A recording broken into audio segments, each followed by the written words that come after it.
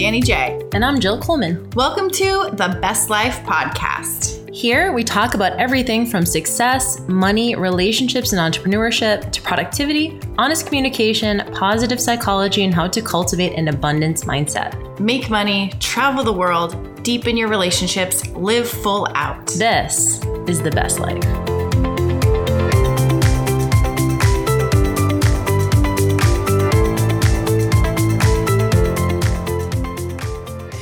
And then we just go with the flow. It's funny. We had my brother Danny Coleman on the episode like a few months ago, and he was like, should we prepare anything? And I was like, no, we just turn it on and go.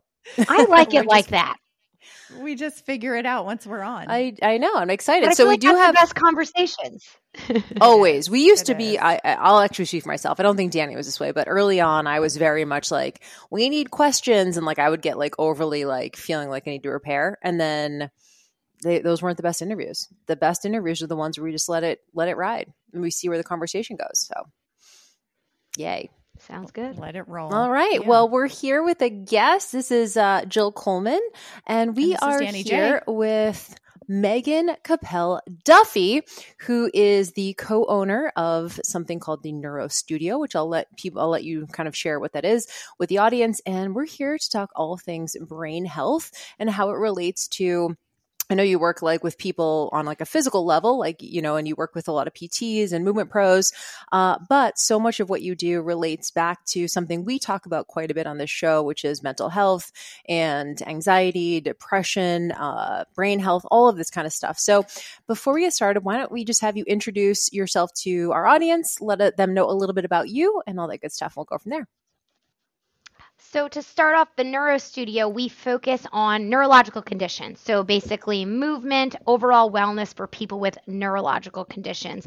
I also work with people without neurological conditions because I say every client is a neuro client, provided they have a brain. Sometimes we choose not to use that brain, but if we have it, let's call ourselves a neuro client. And why I was so excited to talk to you guys is fitness and movement is so important, but there is this kind of big disconnect with sometimes movement makes anxiety, makes mental health worse. And I feel like we have to get into those discussions of using more brain-based and neuro-based movement when people are having mental health issues or just are normal humans with a brain. You know, that's kind of where my passion is. I love working with people with neuro conditions, but just seeing everybody through the pandemic or talking to a lot of people are struggling. Real quick to interrupt you, my friend this weekend said, he goes, I'm a turtle. I'm not really fast. If I had a neuro condition, would I know? Or can you give examples of what a neuro condition is? Because I'm like, do I have a neuro condition? Or you have a lot of neuro conditions. Yeah. Or like if I have, like you would know, like a doctor would have told me. I don't know how much time we have to get into that, but like a list of things. Of course. So let's start with some of like the bigger ones. Traumatic brain injury. Okay. Multiple sclerosis, Parkinson's, EDS can have a neurological component. Ehlers-Danlos. Why can't I think of any other neurological conditions? CMT, like Alzheimer's. Okay. So yes, dementia. What about something anxiety and like depression is a neurological condition to me. So anything that is maybe the brain not functioning optimally, and now we're talking central nervous system, peripheral. There's also diseases like ALS, or people know it more as Lou Gehrig's disease, where that's a peripheral nervous system that affects the peripheral nerves. Something more like MS is central nervous system, brain, and spinal cord. So you know, there's a lot of avenues, and I work with a lot of people. I joke with some other practitioners, we're like the last chance. Basically, they've seen neurologists, they've seen everybody else, and they come to me because nobody can diagnose them. And sometimes I say we might not have a diagnosis, but let's look at the symptoms. Let's create a movement program, a mental health program around that, because there's a lot of new and emerging neurological issues that don't have a name for them. You know, I've had people walk into my studio with their foot dragging, traditional foot drop neurological stuff, and their doctors are saying there's nothing wrong with them. They've done the MRI. It's not a back injury because there's not a condition that they can really wrap it in a box. So a lot of people have undiagnosed neuro stuff, And it's easy for me to say, be like, well, if you don't have a diagnosis, can't we just work with it? But I don't know about you. When you don't feel good, you want like a, why is this happening kind of thing. And let's talk about brain uniqueness. I'm big on research, but not that big on research because research doesn't take into consideration the individuality of our brains. So if I do an exercise, it's going to affect me different than Jill and you. So we cannot individualize that really in the lab just yet. We're trying. We've done one study. It went well. Research goes really effing slow. Can I curse on this, Jill and Dan? Oh, yeah. Yep. Yeah, it goes really fucking slow. It does not go at Meghann, Koppele, Duffy speed. Okay, so, I love some of the stuff I'm talking about is strictly theoretical, and I see it every day in my studio. And I think the work I do really saved my life and a lot of other people's lives, to be honest. So what is your story? Like, how did you get into this? Because I did a little bit. I saw your intro on social. And so your degree was actually in exercise science, which Danny and I both have a, background in that as well. How did you get into this? And you mentioned your own story. So how'd you arrive here? Two ways. I'm going to make a long story longer, but try not to. When I had so I was getting my master's at Columbia in applied physiology, and I was teaching Pilates at the time. I taught Pilates in undergrad. It was my work study, and it became like one of the most popular classes on campus. I had no clue what I was doing. I just was moving the body and did my thing. So I was always teaching Pilates, got my master's, had no clue what I wanted to do. So I opened a Pilates studio in Hoboken, New Jersey. PTs would refer to me because I had that master's. Okay. It was on paper, but they said a PT called me and said, do you work with MS? And I was 24. And I was like, of course I work with MS. And then I had to Google, what is MS? Right? So it was from that Google search, and I'm Googling and it's zero information. Stretching. And I'm like, well, that's fucking stupid. And then I'm looking into spasticity and all these symptoms, and I'm like, we should be doing more for these people. Why is nobody doing anything? And then I look for more resources. And then I realized, well, you have to be that person right now. Let's cut that in half. Met my business partner who also is a Pilates teacher but has MS, Mariska Breland. And we decided to work together because we were kind of doing similar things. She was doing out of a necessity because she wasn't getting answers she needed, and she had MS. So we got together and we wanted to offer solutions that people weren't given. And how I got into this was in college. When professors would say shit, I was like, cool, why? And they never it was always like surface answers. And then for me, I don't know, after exercise science, did you guys know what you wanted to do after that? No, of course not. You know a whole bunch of stuff, and there's like no jobs for you that like require you knowing it. Or there's jobs that it's like $25,000 a year, and you're like, well, I don't really want to do that. My dad was like, you can make more money working at McDonald's, Meghann, with a master's degree. And I was like, so I needed my questions answered, and that kind of what drives me. Joe, we've worked together with like business stuff. I really have to understand the whys, which is why I liked your program. It got really clinical in numbers. And I'm like, well, here's the why. That's why it's fucking working. Because 3% of that is this. Like, cool. To me, it's not that people are bullshitting. I just don't think they truly understand what they're doing. So it's hard to explain. So that's kind of where I come in, is I really want people to truly understand what they're doing. So that's kind of what drives me. My personal stories, I've had a lot of concussions. Not major concussions. In my opinion, very minor concussions. And I have an Irish Catholic mother and a Jewish father. So my Jewish father is, protect your head. Are you okay? You're blinking too much. Where my mother was like, you're fine. You can walk, keep moving. They both love me. But I didn't take that seriously. Did you have a question, Danny? I'm sorry. I didn't want to interrupt. What would cause you to have a lot of concussions? I imagine you Car didn't play accidents. football. Oh, I played rugby in college. wow. Okay. Yeah. My probably most major concussion was in rugby. I was the scrum half, which is kind of like, you can equate that to the quarterback. And I hit heads with another girl. The funny part of the story is I kind of got leveled, like went down hard. And like, if anybody who plays football, with those hard hits don't look really bad because you kind of bounce right back up. But we actually hit heads. And the funny part of the story is I got up yelling because she tackled me in the mud, and I yelled out, my hair. Because although I played rugby, my ponytail always looked right and my uniform always looked right. So I was more concerned with my hair, but I had a mild concussion. Nobody said anything about it. And the final straw for me was my husband and I were in a very bad car accident in 2020. He passed out while driving. He got vasovagal syncope from a very bad stomach flu. He was about to throw up, but instead he passed out while driving on the Garden State Parkway. Wow. Oh my God. So I had to climb over, and I didn't know how to stop the car, so I drove it into a sign, but we were going uphill. So I hit my head very lightly. But again, CT scan, everything was fine. Long story longer, I'm taking care of my husband. He's in the hospital. They're trying to figure out what's wrong. A week later, I'm sitting and watching TV, and luckily I know about concussions. And I am exactly like this all the time. Jill's been around me. I'm kind of consistent. I felt such depression I could not explain. I didn't want to kill myself, but I could understand that.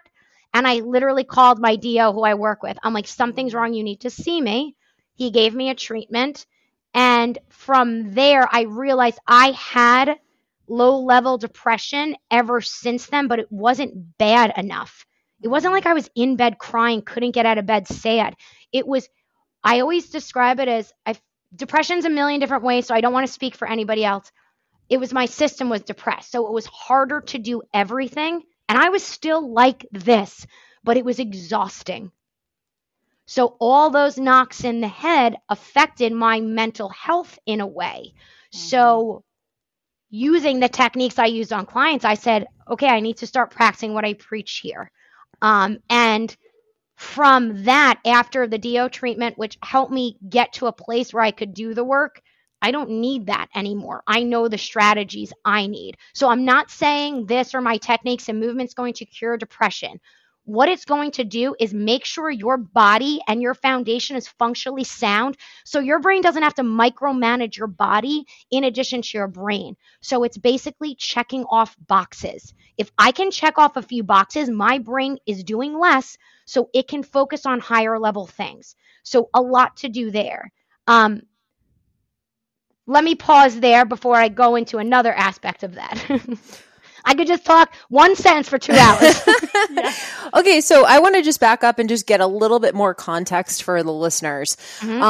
So obviously all of these different neurological issues, and you said for most people, they'll benefit from some of the things you do. Now, with your background in applied physiology and Pilates, it sounds like you're having people do exercises like, I mean, I'll just speak for myself as a fitness professional. Yes, please. We always think about like, and there are studies to show like people who are depressed, they start like when they start exercising regularly or lifting weights, it does affect their depression. It affects their anxiety, improves those things. Is that sort of what you're talking about? Just like on steroids, or like what specifically? No. Yes and yes. Because I'm like, go for a run. Won't you feel better mentally? Like that's kind of what we're told, right? But you're not talking about that. Yes and no. So yes, if my body can respond to the stimulus I'm giving it, the run. A lot of times going for a run, so let's put a mouse on a wheel, okay? The mouse is running on the wheel, and then someone puts a hand to slow the wheel down. Then someone puts another hand on the wheel. The mouse is still running, okay? So if we start taking hands off the wheel, so now maybe someone doesn't have a hand against the wheel. They're having some mental health issues that might be transient or temporary. A run is going to affect the brain health it's going to change endorphins, intensity. There's going to be dopamine. There's going to be a lot of neurochemicals happening, okay?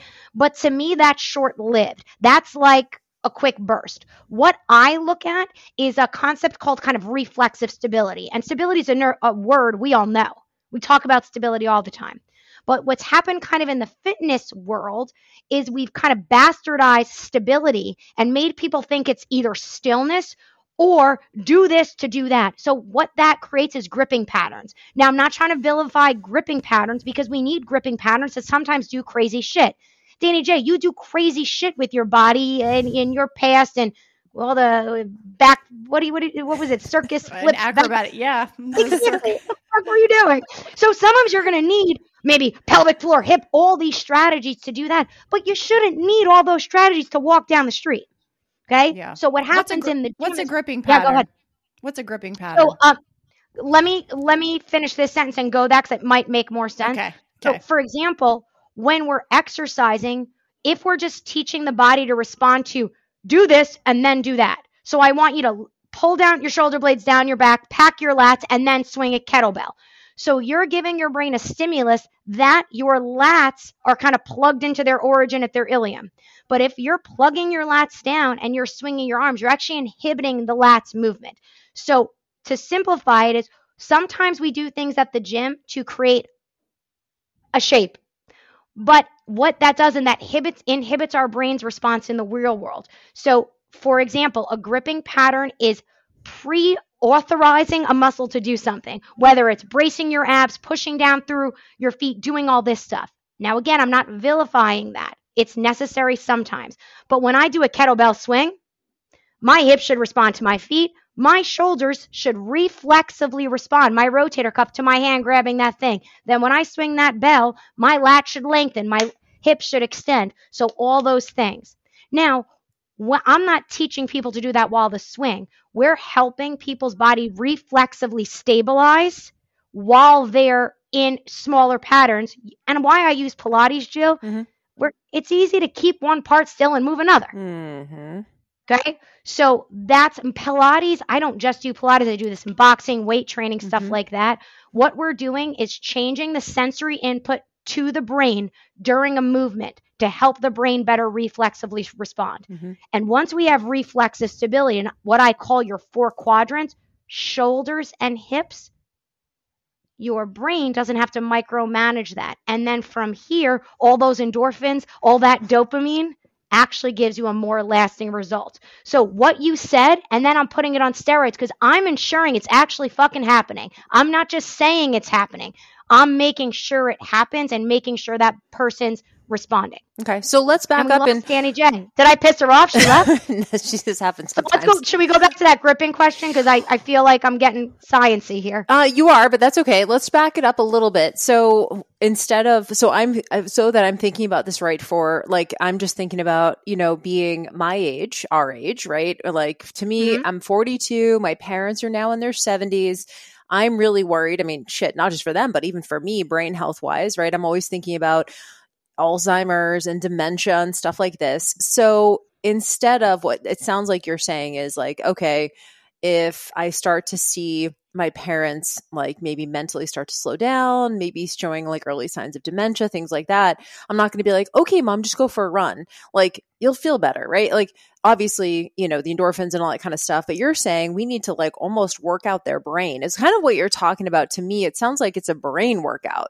It's kind of like not just do the physical thing. It's still very movement based. It's still very movement based. So it's not like we're just playing brain games and crap like that. So I'm thinking my dog, right? Like I'm thinking my dog like brain, like dogs need a brain workout. So I'm like, okay, here's this, thing where I'll put the treats in and you have to like go get it. And like, you have to like mentally, especially if you have a puppy, you right? Do that with your parents. That'll work. I mean, they might enjoy that game. But good. So let's give an example. So for example, right now, if we're sitting down, like with your feet on the ground, put your feet on the ground and then stand up. Do you feel more pressure under your feet when you stand up? It's not a trick question. Yes. Okay. I want you to press your feet down in the ground, just kind of until you feel your feet touch the ground, and try to stand up without increasing the pressure under your feet. Are you going to try? You're just going to stare at me. I don't think I could do it. I'm already standing, but I don't think you can do it. You can try it. You can. Yeah. So what should happen is our hips should respond to any pressure or stimulus change under the feet. What happens in humans, unlike your dog, Jill, your dog reflexively stabilizes beautifully, right? So you ever here's a great example. You ever put shoes on your dog? No. But I've seen dogs with shoes. What happens when you put shoes on a dog? They like don't know how to walk. Yeah. And they actually do know how to walk, but you've dulled their sensory input to their paws, so their brain thinks they now have to over-recruit all their muscles to move their feet. So a lot of humans, due to the weird sensory input they get at their feet, they actually over-recruit other parts because their brain doesn't necessarily know what's happening. So it's how I start with like if I'm going to train Jill, I did this with Shantae once. I was having her do like, I don't know, a deadlift. And I was like, do the deadlift, Shantae. And then she did it. And I'm like, Do you feel the pressure increase in your right foot? And we did a split stance. She's like, yeah. I'm like, do it again without increasing the pressure in your right foot. She's like, holy shit. So what I was using was a cerebellum-based approach. So I'm giving your cerebellum a different sensory input, and I'm saying, the cerebellum, can you figure out another way to do that? Now, I'm not saying that it's wrong to increase the pressure in your foot, but if that's your only strategy, you're fucked as you get older because that's your only strategy. I'm thinking about even people like with further, with diabetes, right? Like a neuropathy. I'm sure you see a lot of people with neuropathy, right? Because it changes they literally doing that can't. Yesterday, it was a neuropathy day. It was everybody had neuropathy. Yeah, that's wild. Yeah. But for you guys, I mean, we don't have neurological conditions per se, but we're going to get older. We're neuroclines. So doing this stuff now, like I live completely pain-free. I didn't in my 20s. Everything hurt. I used to work out all the time.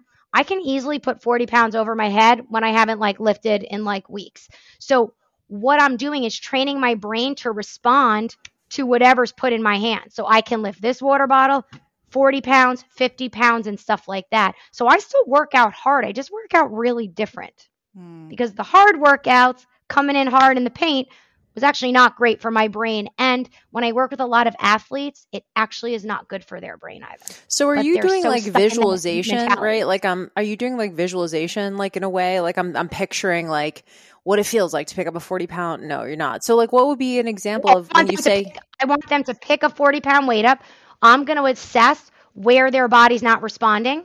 And then I'm going to ask, we're either going to mobilize a joint, differentiate a joint, or go right to the cerebellum. So, for example, yesterday, those big water jugs that we put. So my homework exercises is I literally once a day, I pick one up with one hand with the handle. I'm now strong enough I grab the handle and I'm able to stand fully up without the pressure increasing at my hand. My shoulder is doing the work. My hip is doing the work. All those bigger muscles are working. So I don't want you to visualize what it feels like. I want you to actually feel it, identify the sensory that's coming into your body. And we discuss that based off my observation and your feelings. And then we address it and change the sensory input. What I thought I was going to talk about more today is the eyes. Most people, how do you guys feel after you scroll on your phone? Feel good? No, not really. So when we're scrolling on the phone, our eyes literally are doing this. Okay. But does your Instagram look blurry at all? No. Our eyes are literally jumping and saccading that fast. So think about, it's almost like our brain is flipping through like a cartoon. You remember those old school cartoon books where you would, so I do like a visual reset. I'll put my hand on top of my head and I look up as much as I can. And then I press my head into my hand into my head isometrically. And then I look up further. Wow, I can look up higher. I do it again, look up higher. I do the same thing down. So I'm resetting and opening up my visual field and doing it slowly so that my brain isn't on loop. So our eyes, our visual system needs to integrate with our proprioceptive system, fancy way of saying where the hell our body is in space. So everything we do in the gym, guys, think that's affecting proprioception. Cool? Most people's visual system and vestibular aren't integrating with the proprioception. That's what leads to injuries. That's what leads to pain. So when we're working out, if I'm training Jill, I am not looking at her biomechanics. She's got beautiful biomechanics. That's not the freaking problem. I'm going to watch her tells. She moving her head to the left. She's sticking out her tongue. She's pulling her tongue in. Is she moving her eyes? Is her left eyebrow lifts? Okay. When Jill's paying attention, she tilts her head to the right and her left eyebrow lifts. Danny J fidgets. She's more like me. We kind of move around. Okay. Can you sit still, Danny J? No, me neither. When I lecture, I sometimes get 20,000 steps. I walk back and forth. Yeah. And I warn people, if you have vestibular issues, and turn off the camera, stop watching me pace. I'm not going to stop. Right? So I look for everybody's tells, and then we're going to use that to change the brain's response to see if you don't need that anymore. So it's really individualized exercise. Everybody says they individualize exercise. They're individualizing exercise based off body parts, pain, and goals. What we do at the Neuro Studio is we individualize every movement and exercise based off your brain's unique response. And I know it sounds like big and scary. but we teach you how to do this. It's not that scary, right? And is this preventative? It's also really fun. Is this preventative? Like if I know sometimes I think to myself, gosh, my entire livelihood depends on my ability to think clearly, and like be able to stay sharp and like, so brain stuff almost is scarier to me than, I don't know, like, having something like ACL tear or something, right? Yeah. So is this preventative too? Is this like, hey, this is something that... Hell yeah. But I've been told by one of the best online business people ever, prevention ain't sexy. Nobody cares about prevention. You see what I'm saying? Mm-hmm. It does prevent. And listen, I run 2 separate businesses. Granted, I don't have human children. I run 2 businesses. This is the way I stay focused. This is the way I had an $83,000 launch. Also, thanks to Jill's Ombre Method. I got a shout out. I love it. But keeping that focus. And I've got to be honest, this week I've been in a million different places. I haven't done the things I need to do. Scattered, forgetting things, dropping things, typos in my Instagram post. Did not post the Instagram post this morning at 6 a.m. Had to post it at 1:30. I'm not on my game this week. So what I find is in order to be Meghann at 100%, these are my drugs. I might do other drugs, but this is my main drug. Is this like what you're describing? Do you see people with ADHD too? Obviously, that's a huge thing. That's sort of like so many more people are identifying with that. Is this something that you work with people who have ADHD as well? Because it sounds like it's it's focus, it's movement. I'm just thinking like when you were talking about... crazy? Yeah, go ahead. I was just thinking when you were talking about being at the gym and looking at someone's biomechanics versus looking at their tells. Is this sort of why like I can deadlift like 225 pounds at the gym, but then like I'll be at my house and I'll bend over to grab my laundry basket and like pull my you know what I mean? It's like how everything is. You can your shoulders and hips are only responding to 200 pounds. Bitch can't even lift the laundry basket because your hands can't respond to light. So like I'm not out here like yelling at people's workouts, but there's like some like super lady workouts with pink weights with light weights and people villainize that. It's like, no, but for different reasons. I want my clients to be able to lift 2 pounds and respond appropriately. I also want my clients to lift 200 pounds and respond appropriately. So 100%, like it's just, and for ADHD, the craziest thing, it happens all the time. And it never happens when I'm filming. And it's a really private moment and you cannot duplicate it.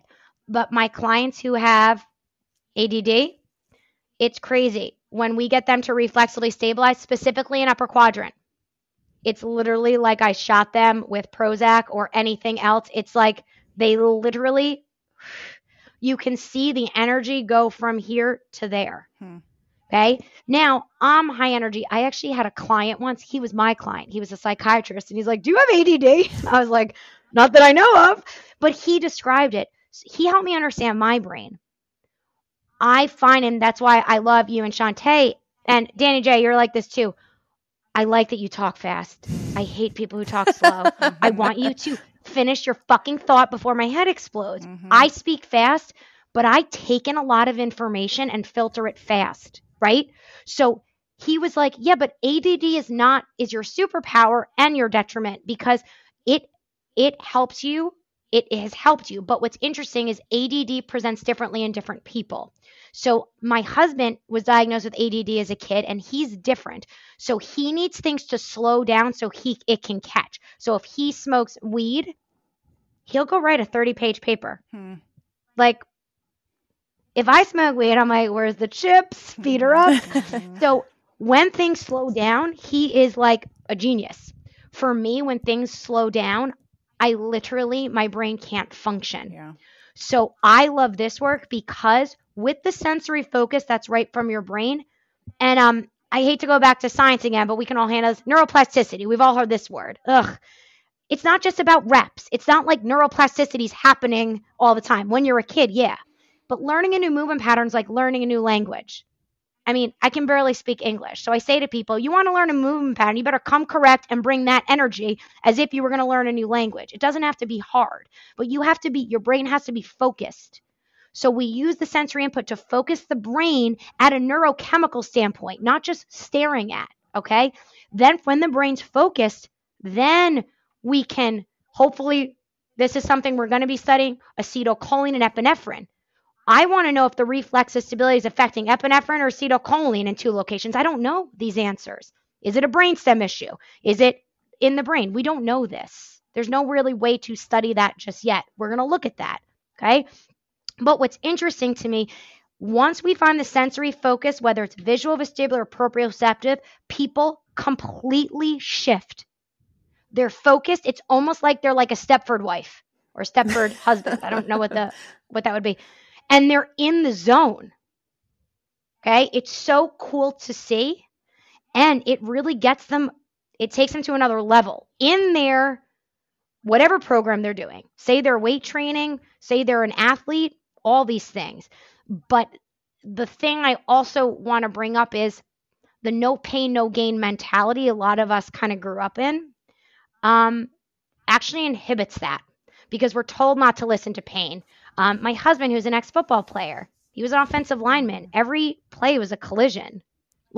And they'd be like, did you have a concussion? And he's like, no. If you ask my husband if he's ever had a concussion, he says no. But his lights went out a lot. I'm like, that's a fucking concussion. The fuck? So, but you didn't want to be called a bitch or other words. So you would go back out there. Okay? So it's not that I want everybody to be babies, but if I can teach you how to listen to your body, we don't have to take that for gospel. That doesn't mean stop. That means, okay, let's use it, let's change, let's adjust. Because like, Jill, if your boyfriend, if I told him, like you were telling me, I think there was like a shoulder injury. If I told him to stop lifting, what would he say to me? Fuck out of here. He's not going to listen. Right. He's got to move his body. So we got to figure out, and there's a lot of different ways to do this. What I like is we go to the brain first. If we make the change at the brain, it lasts. Everything else helps us get there. So every modality is important. And that's why I love this work. It doesn't matter. You don't have to change who you are as a teacher. You're using the 4-quadrant stability model and the work I teach as the lens to assess. That's what's so cool about it. No, we don't need any more Meghans. I don't want minions of me teaching exactly how I do. I just kind of want them to feel like they can give actual answers to their clients. Just help. We talked about eyes. You said there's vision, and I heard you say vision, vestibular, or proprioceptive. So we kind of talked about vision and proprioceptive. Let's talk about vestibular and balance. What kind of things, what kind of assessments are you looking for or things are you doing to help with balance? And how does balance affect the brain or brain affect balance? And how does that just tie into this whole like brain exercise? Everything I'm doing is balance training. People think balance is just to stand on balance in life. That's what's so cool about this. And the 3 neurological determinants of balance, proprioception, visual, and vestibular. So we're working those 3 systems all the time. So Jill, go back to your parents. It's like, if we can like get them to do a few visual exercises, their balance is going to improve. Now, if we get that visual exercise to integrate with their proprioception, we're going to get more. Okay. So with vestibular, it's the movement of fluid in our inner ear. So there's 3 semicircular canals, little hairs in there. The vestibular system grosses me out. The idea of fluid and hair combination, right? I don't know. I don't like stagnant water. You know when there's plates in the sink and stagnant water? Yeah. I don't think anyone likes that.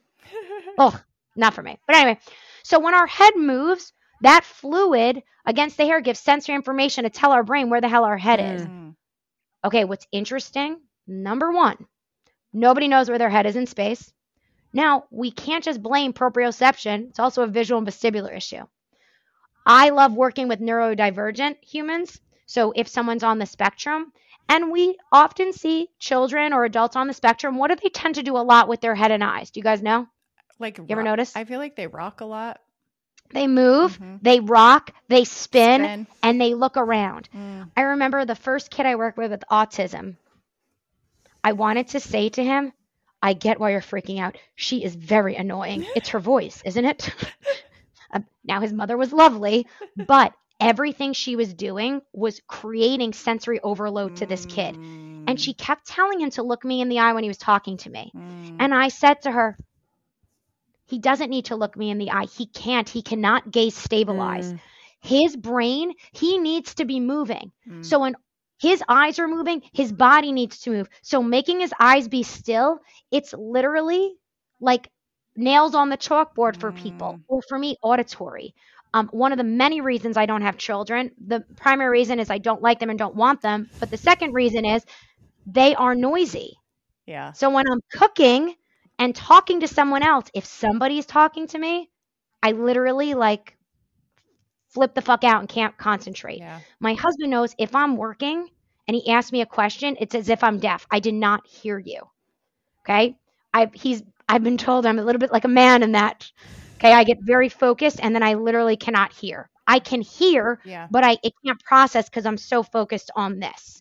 Okay. So from an auditory and sensory overload, a lot of times we don't want to just pile sensory on, which I see a lot in the industry. Oh, just sensory stack. Get the fuck out of here. We got to assess if that sensory information is good. We have to remove sensation.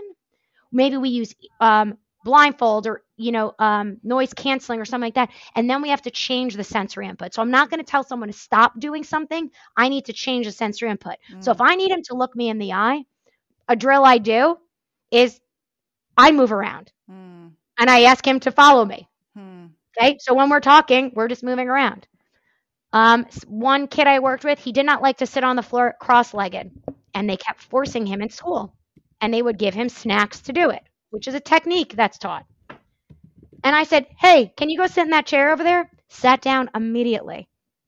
And then I explained to his teachers the sensory input at his SI joints, which is a primary sensory input to the brain. When you sit down, his pelvis tucks under. It creates too much stress and is putting pressure on his SI joints. He doesn't like it. Why does he have to sit on the floor cross-legged? And the response was because all the other kids do. And I'm not a parent, but fuck that. Why does my kid need to sit on the damn floor? As long as he's not being disruptive, why can't he sit over there so he can actually pay attention? You know what I mean? So it's super interesting to me when we look at neurodivergency, we see it more clear. And I love working with kids because they are no bullshit. My niece asked me to talk to her Girl Scout troop, and they were so engaged for an hour. There was 10 minutes they were like this when I was talking about the names of the muscles because they didn't fucking care. I was like, let's move them instead. I said one muscle name. They all started looking around talking, and their mothers yelled at them. It wasn't interesting to them. So I could have kept going and lecturing, or I could have changed my approach, different information. They were back in. So seeing kids and neurodivergent people as adults, right now, my voice could be jarring to someone listening. Sorry, can't change that. But they're going to be polite and not say that, where a kid would be like, wow, your voice is really annoying. True. So then I know, fuck, they have auditory issues. I need to speak softer, or I need to not speak and demo and maybe use my hands more or move my hands less, right? An adult's not going to tell me that my voice is jarring and loud. They might be thinking it. Yeah. No. What? Yeah. I notice I have to read social cues because sometimes I miss things. I notice because I have bad hearing and auditory processing. I notice I speak loudly. I don't think I speak loudly, which people think is hysterical. But I notice if I'm speaking too loud, people start to do this. As soon as I see a human do this, I try to whisper. All of I this don't want to stuff, be annoying. all of this stuff it's so fascinating, and it feels like a lot, like mentally, to be thinking about. I know. So that's the thing too, is like, how do you get someone, because we know, and I mean, I'd be interested in your take on this, like the fact that we have so many more sensory inputs than we've ever had, right? Like if you think about that, it's like we didn't have the phone before, and now you have to capture someone's attention on social media within like half a second and all this kind of stuff. How is that really, it's almost like, and maybe you can speak to this, like we want efficiency, right? We want efficiency.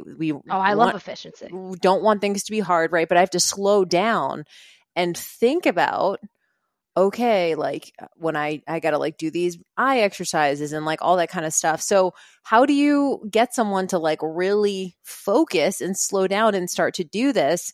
we talk about it from like, sometimes Danny and I talk about like food issues and stuff like that. We talk about mindfulness, and mindfulness feels really hard for people at the beginning because they're like, that's a lot of work, right? You have to like think about stuff. But in our experience, once you start practicing it, and we have a couple tools that we use to help people practice, it becomes automatic to the point where it's actually easier. So is there a period? Your tools. Yeah. 100%. So guys, anybody listening, everything I just said, I would never say that to a client. I'd get the client in. As soon as I also send an intake form, I ask some interesting questions in my intake, like, do you like to be a passenger or a driver? That tells me a lot of information about their proprioception and vestibular integration.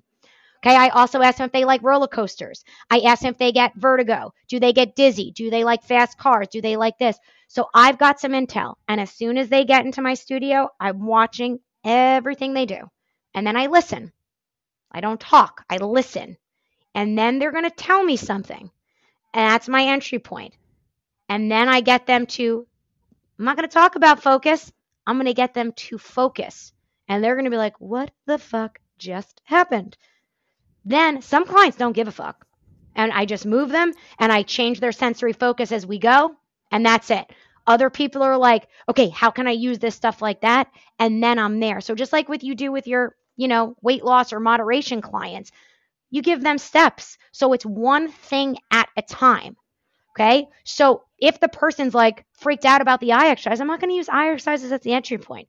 What I'm going to do is, there's an exercise in Pilates. It's called footwork. You're lying on your back. You're pressing out and in with your legs. It's like a leg press. So I'm going to ask them to do that. I'm going to assess the pressure under their foot. I might give them a visual target and ask them to move past it to straighten and bend their legs. So I'm assessing them while they're moving.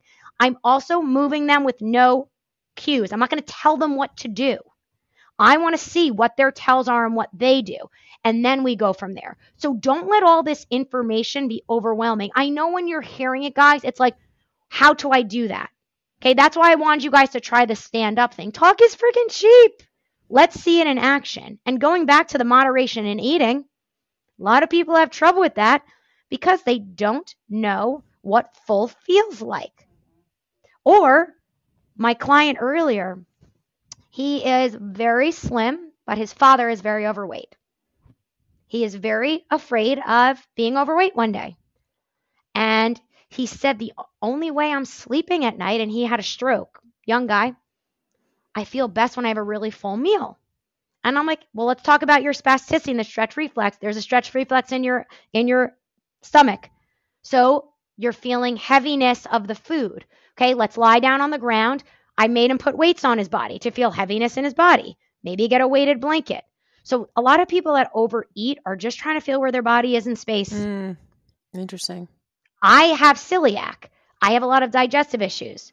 I feel best when I don't eat.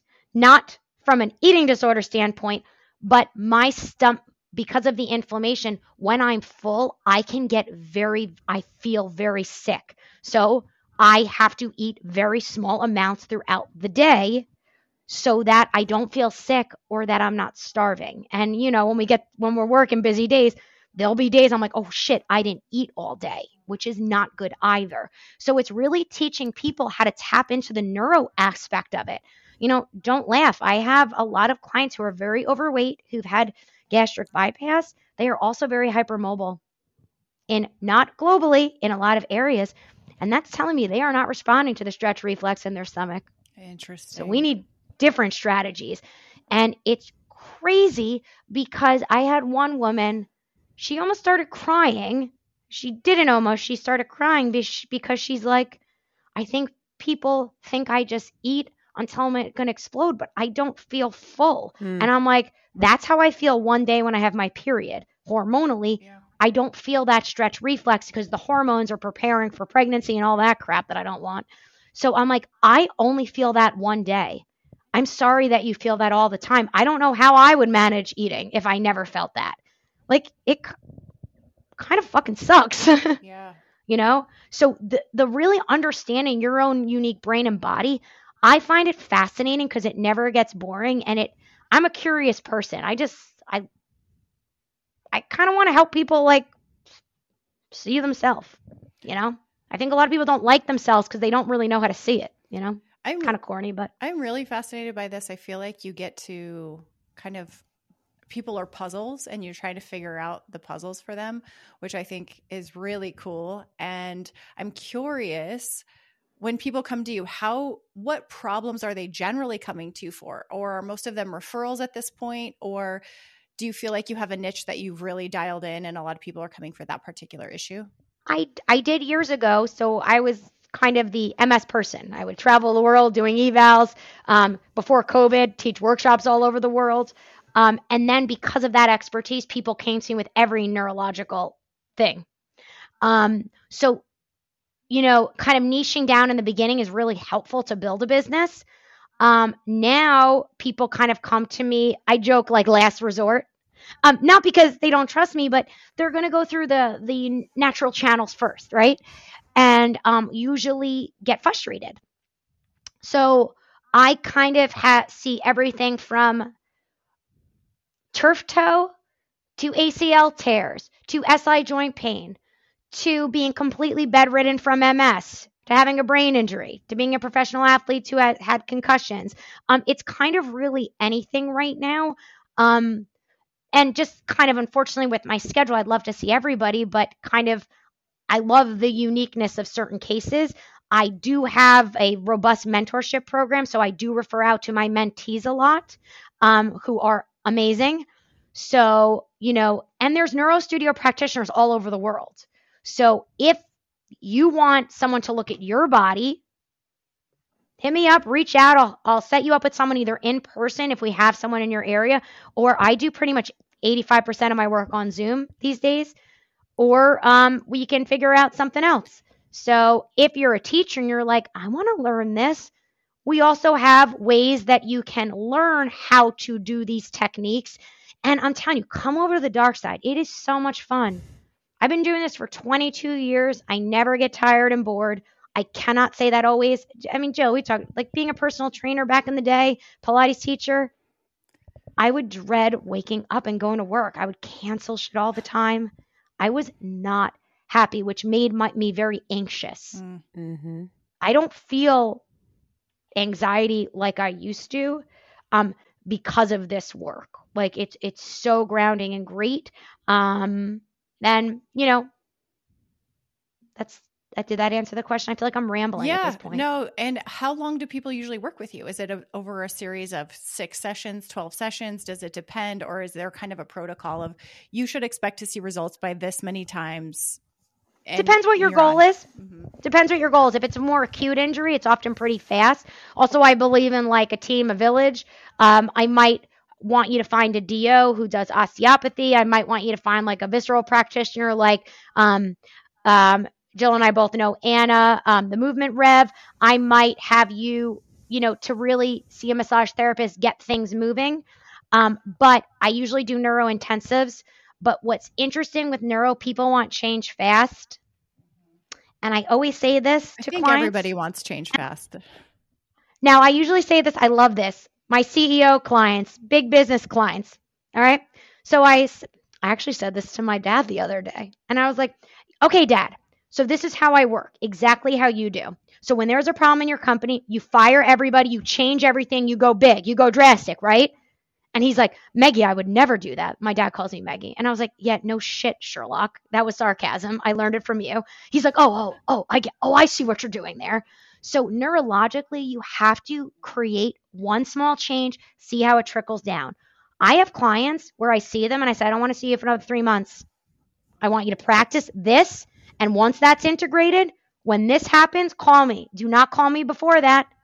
I am not cutting your meat. I am not your landlord. Treat it like you own it. I'm not your landlord. I also have clients that I see weekly, but I do not have people visit. I used to do this in the past. It does not work. People think I'm going to sprinkle fairy dust on them. I don't have people come for me 5 days in a row and expect change. The brain cannot integrate that neurologically. If I did that, I would be taking your money, and I've got a guilty conscience. I can't do that. So I do an intensive where we meet, we follow up and stuff like that. And I create a protocol based off your brain's unique response and your tells. And I have clients, they come and they go, shit'll happen. They'll come back and stuff like that. But usually we don't have to revisit the same problem twice, provided they're their own landlord. Not everybody wants to do the work. probably 80% of the people don't want to do the work. That's the truth. Well, that's in my right? core business plan. Yep. I can't help you if you don't want to. If you say this is your goal, but all your actions are saying this, I bring it to your attention. Here's what we can do. We can either stop working together or we can change the goal to what you really want. I'm not judging your goal. I have a client who I thought she came to me to walk better. What I realized, she wanted to lose weight and look a certain way. So I said, okay, I'm not judging this goal. Is that your goal? And she said, yeah. I go, let's make that the goal. So I didn't talk about walking. I gave her strategies to make sure her brain and body was organized. So when she would do the cardio, that would be lasting. It wouldn't, so again, we can stop working together or we can just change the goal. If you don't care about how your gait is, like, I can't be here all by myself, so it really depends on the person. I'm interested in just answer to a short question. Well, no, this is good. I'm interested in some of the, especially like things like Alzheimer's and dementia, right? Where like what have been some of the results you've gotten for people? Like you said, you're people's last resort, which I assume you're like the final solution for people. What does that look like for someone who has maybe early stages dementia? They come to you, they really do take ownership. They start integrating everything they're learning from you. What does that look like practically?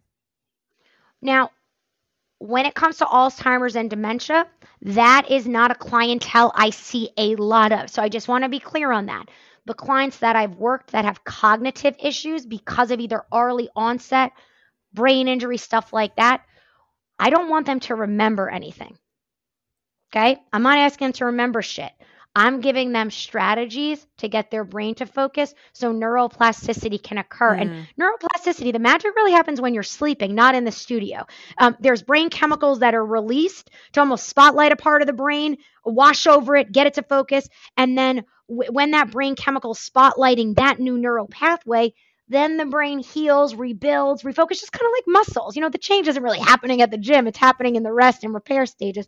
So someone who's got dementia and Alzheimer's, I'm not going to ask them to remember exercises. I actually treat each session like Groundhog Day.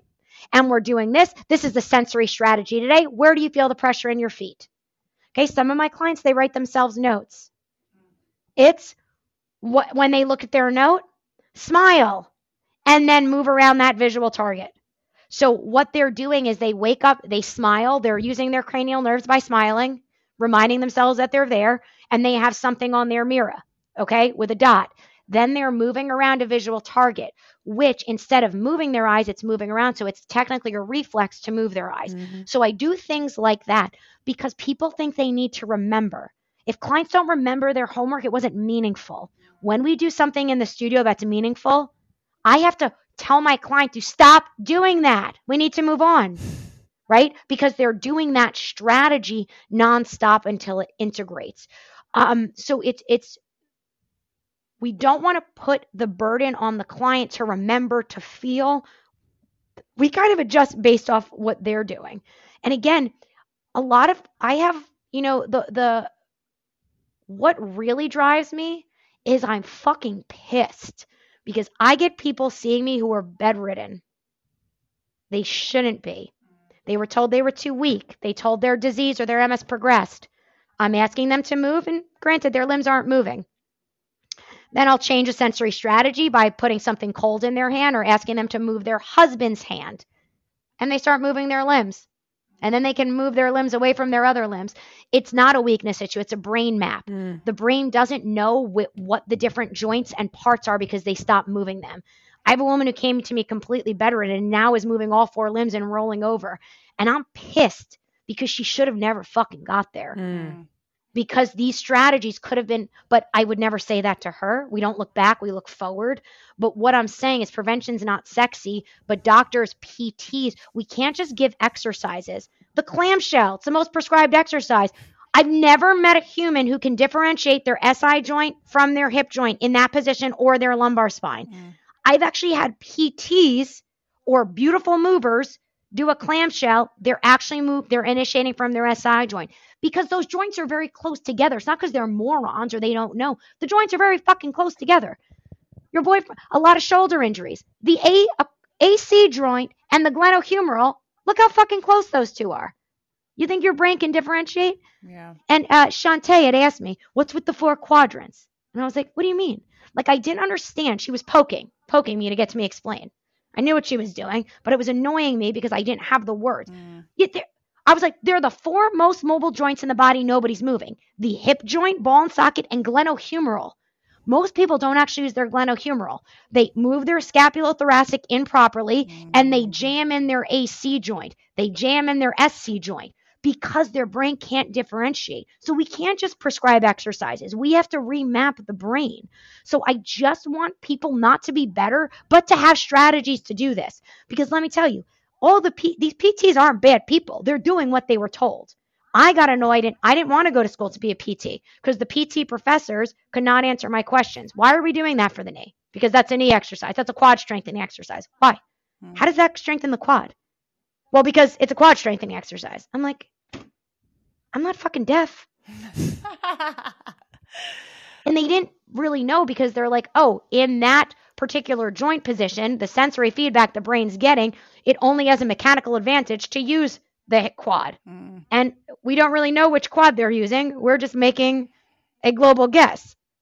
Oh, so they might not be using their rectus femoris? Well, I don't really. I mean, unless I have an electrode on the muscle, I can't be like, oh, that's definitely your psoas. Yeah. Get the fuck out of here. You don't really know. So I just want teachers to have the tools to really differentiate and assess this, because all the people I know in this field are awesome and just want, to help people.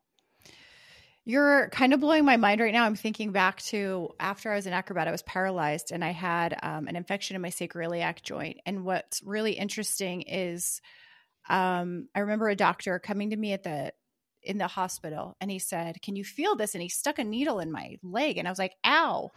And I could, and he goes, okay, move your leg, but I couldn't move it. And I knew that's the connection between my brain and my legs just wasn't, there was something there that wasn't working. It wasn't that I had cut off feeling to everything below the waist. I just couldn't move it. And it was the most bizarre thing. So I remember staring at it, just looking at my legs, trying to get them to do what I wanted them to do.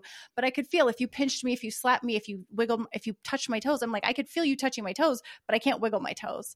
And so I wish there was someone like you back then for me. I mean, I figured it out eventually and I got to walking, but it took me a long time to walk But that's normally. made you uniquely you. Yeah. But now go back. Why'd you have an infection in your SI joint? What caused that? Some bacterial water that I was swimming in. So what's interesting is I want to know all the past injuries, and it's interesting why that joint. So again, with your acrobatics, the way you moved your body, there might have been more room for it to go, but even bigger. Your brain probably did not move your leg because it couldn't differentiate from your SI joint, and there was a fucking infection back there. So not really great to move that area, right? So it was kind of a protective mechanism, but if we could have changed the sensory feedback on the sacrum, if I put my hand there, pressure, temperature, I might have asked you to put your finger on your belly and not change the space and asked you to move your leg, I guarantee your leg would have moved. Yeah, so interesting. And I'm saying I guarantee it would have with the sensory feedback, but we can't, you're doing great. It's really defined who you are. And it's funny. So to answer your question, Jill, so Danny J, you told me that story at dinner. Did I mention to you what I did after that story? No. Because why I don't do that is people go through their journey, and she was telling me how she walked again. So I'm going to come in and be like, well, I think you should have done it this way. What was the sensory input? It's like, fuck you. But what I always think is people tend to find the right people when it's the right time. I think when you're trying to heal yourself and stuff like that, I feel like a lot of the people that make headway are the people who kind of do it themselves. So what I do with my clients is I don't teach a lot of exercises. We teach concepts. And then I want them to figure out how to use it in their day. So a young man, Gary, who I post, most of my clients don't want to be on social media. I understand. It's very personal. But Gary lets us. And every single time Gary is the body for my advanced neuro course, he has a huge shift in his body because he's listening. He's very smart. And he's like, oh, that's why she's doing that. Okay. And then he integrates it. He did like kind of a muscle up thing. He's got hemiparesis from a stroke and a brain injury. He was like, okay, it wasn't a full muscle up and I was using my legs. I'm like, who fucking cares? But he used the strategy that we developed in his wrists and his hips to try it at CrossFit. That to me is what this work is about. Not limiting people and putting them in this box, but being like, well, why don't you try this, and go for there. That's kind of how I approached that. And I felt like back in the day, I felt like I was trying to explain to people what I did. And like when people would tell me their injuries, everybody likes to tell me their injuries. You know what I do now? I do this. And if you can't see me, I'm just nodding. Mm-hmm. They don't want my opinion. They want to tell me their story. Yeah. Right? It's so crazy. So I just stay quiet. And then if I hear something, I'm like, hey, why don't you they'll tell me an entry point. Now I know with that sacral, with the infection. And then I remember when is that when you were working at SeaWorld? Yeah. Yep. Okay. So again, in the pool, different sensory information in the body. So I kind of go back and then I say, hey, maybe next time you do lunges, put your hand down your pants, feel your ass meat on your back leg, and don't change that as you lunge. Just try that and tell me what happens. Mm-hmm. And then they'll kind of give me feedback or not. Mm-hmm. They'll either ignore me or do it. Yeah. So it goes from there. So like if you're listening to this, don't overwhelm your clients with shit. When I observe my students, I'm like, they're like, how was the session? I'm like, you had sex on the first date. You didn't just have sex though. You told them your whole life story. You told them you wanted to get married and then you had sex. That person is never calling you again. Right. You came in hot. And the only reason I know that is because I had sex on the first date a lot. Mm-hmm. In both business and You're the metaphor for life. I enjoyed my 20s. Anyway, and it's just because we care. We want to help people so bad. Yeah. But it's like, right.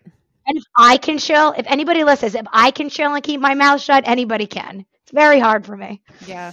Well, I love this, and I would love for you to tell our listeners a little bit about how they might be able to find more information. Obviously, I think we could talk about this. We'll maybe have to do a part 2 because I think there's a lot here, but I think in the interest of sort of letting people sort of digest this and maybe go and follow you for more information, what's the best way, or like where can they just start to like learn more and like maybe start to learn about how they can apply this themselves?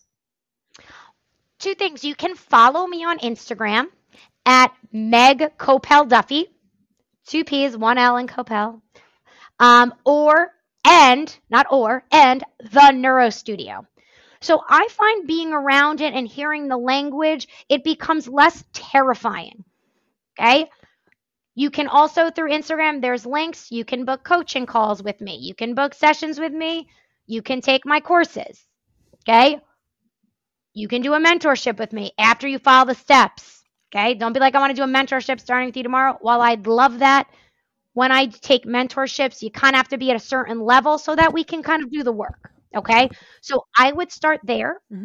The Neuro Studio, the most cost-effective way, the Neuro Studio, we have an online studio with workouts on a lot of these concepts. Yes, it's geared for clients with neurological conditions, but the problems they have in your body, everybody listening will have these problems in their bodies as they age. So start now. Mm-hmm. And I'm big on about experiencing the work in real time. So maybe if we do a part 2, let's do some like practical applications to try, because really for me, talk is cheap. We need to feel a difference. But I also know that sometimes it's nice to just kind of absorb and take things in. Everybody learns different. I love a lecture. I want to hear it. And then I'm going to put it into my brain. But like kinesthetic learners, they have to I'm like, just figure it out later. What do you need to figure it out right now? That's not how I learn, but I want to offer that opportunity. So that's probably the best way. Or you can always email me at megkoppele@gmail.com to say hello or ask any questions. As you can tell, I love to talk. This is your medium, baby. Yeah. I know. I love it. Thank you. It's nice. I don't have to shut up. It's just Thank you for sharing so much. I mean, you could tell that you have so much knowledge. You've worked with so many people. We could go down a rabbit hole on probably any problem that somebody has. And I would actually love to just sit and watch you work with someone one-on-one, because I think that would be fascinating to see how you observe. You got an invitation anytime. Yeah. Next time I'm out in California, I'll train you guys and we can watch and play. And hell yeah. It's really fun. And just to circle back on something I said earlier, when I was talking about the depression post-concussion, I just want to circle back on that. Depression can be small or big. when it's small, it's okay to address it then. You don't have to wait till it becomes very big. I know it's scary and a lot of people think it's a weakness. It's not. It's your brain chemistry is affected by situations, by sensory input. So by going in that way, I am just very lucky that I knew the signs. And I called somebody. I literally called my husband at work. I said, I'm calling Dr. Rubin. I need you to come home and take me to Dr. Rubin's. I don't want to even drive. My husband came right home. We handled it. But most people might not equate that they hit their head or that. They might just think there's a weakness or they're depressed or something's wrong with them. There's always a reason why. We might not know that reason why. But if we can help your brain work more optimally, make sure the foundations in your body are sound, making sure the big joints can respond, we can fix that crack in the foundation so you can do the work and do the therapy and do all those things. Like that, this doesn't replace that. It's helping it work better. So I just kind of wanted to go back that if you feel off, you know how you feel. Talk to someone. You can email me and ask me a question about that. But don't think like, oh, maybe I'm just depressed because of this. Like there usually is a little bit more to it. So I share my story, not to really share my story, but to let people know like it's normal to feel depressed, have depression, especially after a concussion or a head injury or anything traumatic to your body. Chronic illness and chronic pain too. 100%. Yeah. When you have chronic pain, that's the only sensory input you feel. Yeah. I'm really glad you wrapped that up. I think it's super important because we did kind of at the very beginning, you talked about mental health. And I think that's something big and something we don't think of, and something I've shared this on an episode, but I think a pervasive belief that's gone around for a long time and that has been proven to be false is that depression comes from a chemical imbalance, and it doesn't. And I love that you kind of suggested some other things because it could be an injury, an illness, even a low-level illness. There might be a chemical imbalance, but it was caused by, our chemicals don't just get funky for no reason. Right. There's something going on. And I just went through this with my mom. We thought she was having a heart attack. Yeah. Like I took her to the cardiologist. The cardiologist admitted her. There was nothing. And my mom was so scared. And you know what she said to me? What if they go in and they do it to the cath lab and nothing's wrong? They're going to think I'm a hypochondriac. And I said, maybe you should stop judging others who complain a lot. And I pointed to me. My mother was so afraid to be called a hypochondriac and a baby that she didn't want to tell her doctor what she was feeling. And I was like, Mom, that's not a weakness. Yeah. You're cardiologist and there's something wrong. We need to go in. But her biggest fear was that someone would think she was a hypochondriac. And I was like, talk about Irish Catholic. I'm Irish Catholic. I can talk about it. But that was her biggest concern. Not that she was having a heart attack. For sure. I was like, yeah, that checks out. Yeah. Jill, does that check out? Oh, yeah. You know me. I left the Catholic Church behind a long time ago, but certainly grew up with it and definitely Irish. So totally get that. I love it. And then my Jewish father is the opposite. I'll be like, Dad, my pinky toe hurts. What can I do? Tell me all about it. Like it's so I get the balance from both, which is lovely. I'm very blessed with my parents. But back to the mental health thing. Even if you don't want to talk about it, just there are solutions that might be pharmaceuticals, drug, movement, talking, all the things. Yeah. So you don't have to use there's not only one strategy. What's interesting, I'm going to leave it here, but you were talking about the eyes, and a big therapy is called EMDR. And you reprocess trauma through eye movement. So when you were talking about the eye thing, that clicked for me. Like, yes, this makes a lot of sense. And I feel what's really missing in a lot of, I don't even know what to call it, like industries. It's there. People aren't looking at the whole picture. So we just go, it's this, and you're just treating the symptom. And that's why I love what you're doing. It's really kind of looking at the whole picture. And I think that you sound like someone who would go, hey, I'm going to refer you out to also do this. Like you mentioned, I might refer you to a massage therapist. I might refer you out because we're going to work on one thing, but there's also some other things that could be an issue. So I really, there's a body around that brain. Yep. Body around that brain. Yeah. Awesome. Love that. Thank you guys so much for letting me share this.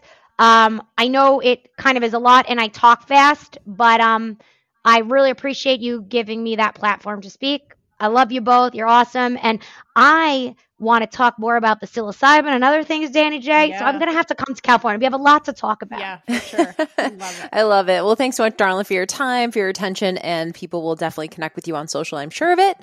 And that is it for us, you guys. Thank you for being here. As usual, we know you could be listening to anything, and we're so grateful that you were here. Let us know if you guys have any questions, and of course, connect with Meg outside of this podcast, and we will see you on the next episode. All right, guys. Bye, guys. Bye.